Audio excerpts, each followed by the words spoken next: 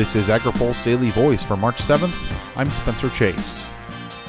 A new study says trading regulatory relief for E15 in exchange for a cap on the price of biofuel credits would not benefit corn and ethanol producers. The study comes from Iowa State University's Center for Agricultural and Rural Development. It says that a cap on RIN prices between 10 and 20 cents per gallon would likely reduce the effective ethanol mandate from 15 billion gallons to about 14.3 billion gallons in 2018. That figure is based on the conventional biofuel allotment set by the EPA in renewable volume obligations. In short, the study says trading year-round E15 sales for a RINs cap wouldn't be a good trade for biofuels. That idea has been floated as a way to resolve an impasse on biofuels policy that started when Senator Ted Cruz demanded White House meetings on the subject. John Fuhrer with Growth Energy says they don't see this as an equitable trade.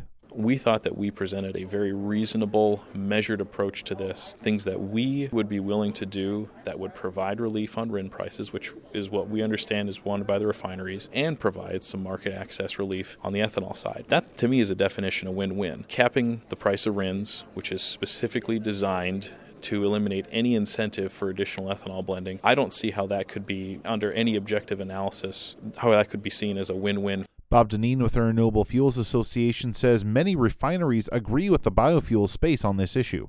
People are bending over backwards to accommodate Senator Cruz, who is, being a dogged advocate for a couple of small independent refineries that haven't made the investments and the business decisions necessary to take advantage of this program. Frankly, most of the refining industry has. Most of the refining industry thinks the proposals to cap the price of RINs or to allow exported ethanol to get credit for a refiner's obligation do not make sense.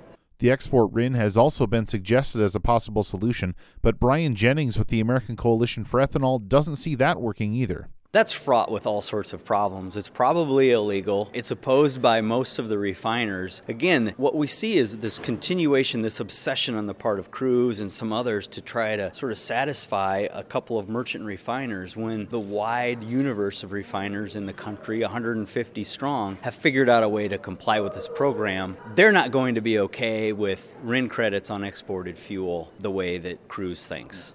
The Department of Agriculture is currently examining the impact of a RIN price cap as well as a waiver to allow year-round E15 sales.